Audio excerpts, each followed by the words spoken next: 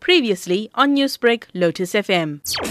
Yesterday, 5 suspects entered a business premises on Jammu Road in Merebank and held up staff. They stole an undisclosed amount of cash and cigarettes before fleeing the scene in their getaway vehicle. Police were alerted and immediately responded to the robbery. The suspect's vehicle was spotted on Rana Road in Isipingo. Police intercepted the vehicle and 2 suspects were arrested. Additional police units responded and a follow-up operation was conducted, which led to the arrest of 3 suspects along the railway line on Rana Road. A vehicle that was used during the commission of the offence, knives, as well as a gas gun was seized from the suspects. When are the suspects expected to appear in court? The men are due to appear in the Durban Magistrate Court soon on charges of robbery. On Monday, 3 suspects linked to 7 cases of business robbery were arrested in Inanda.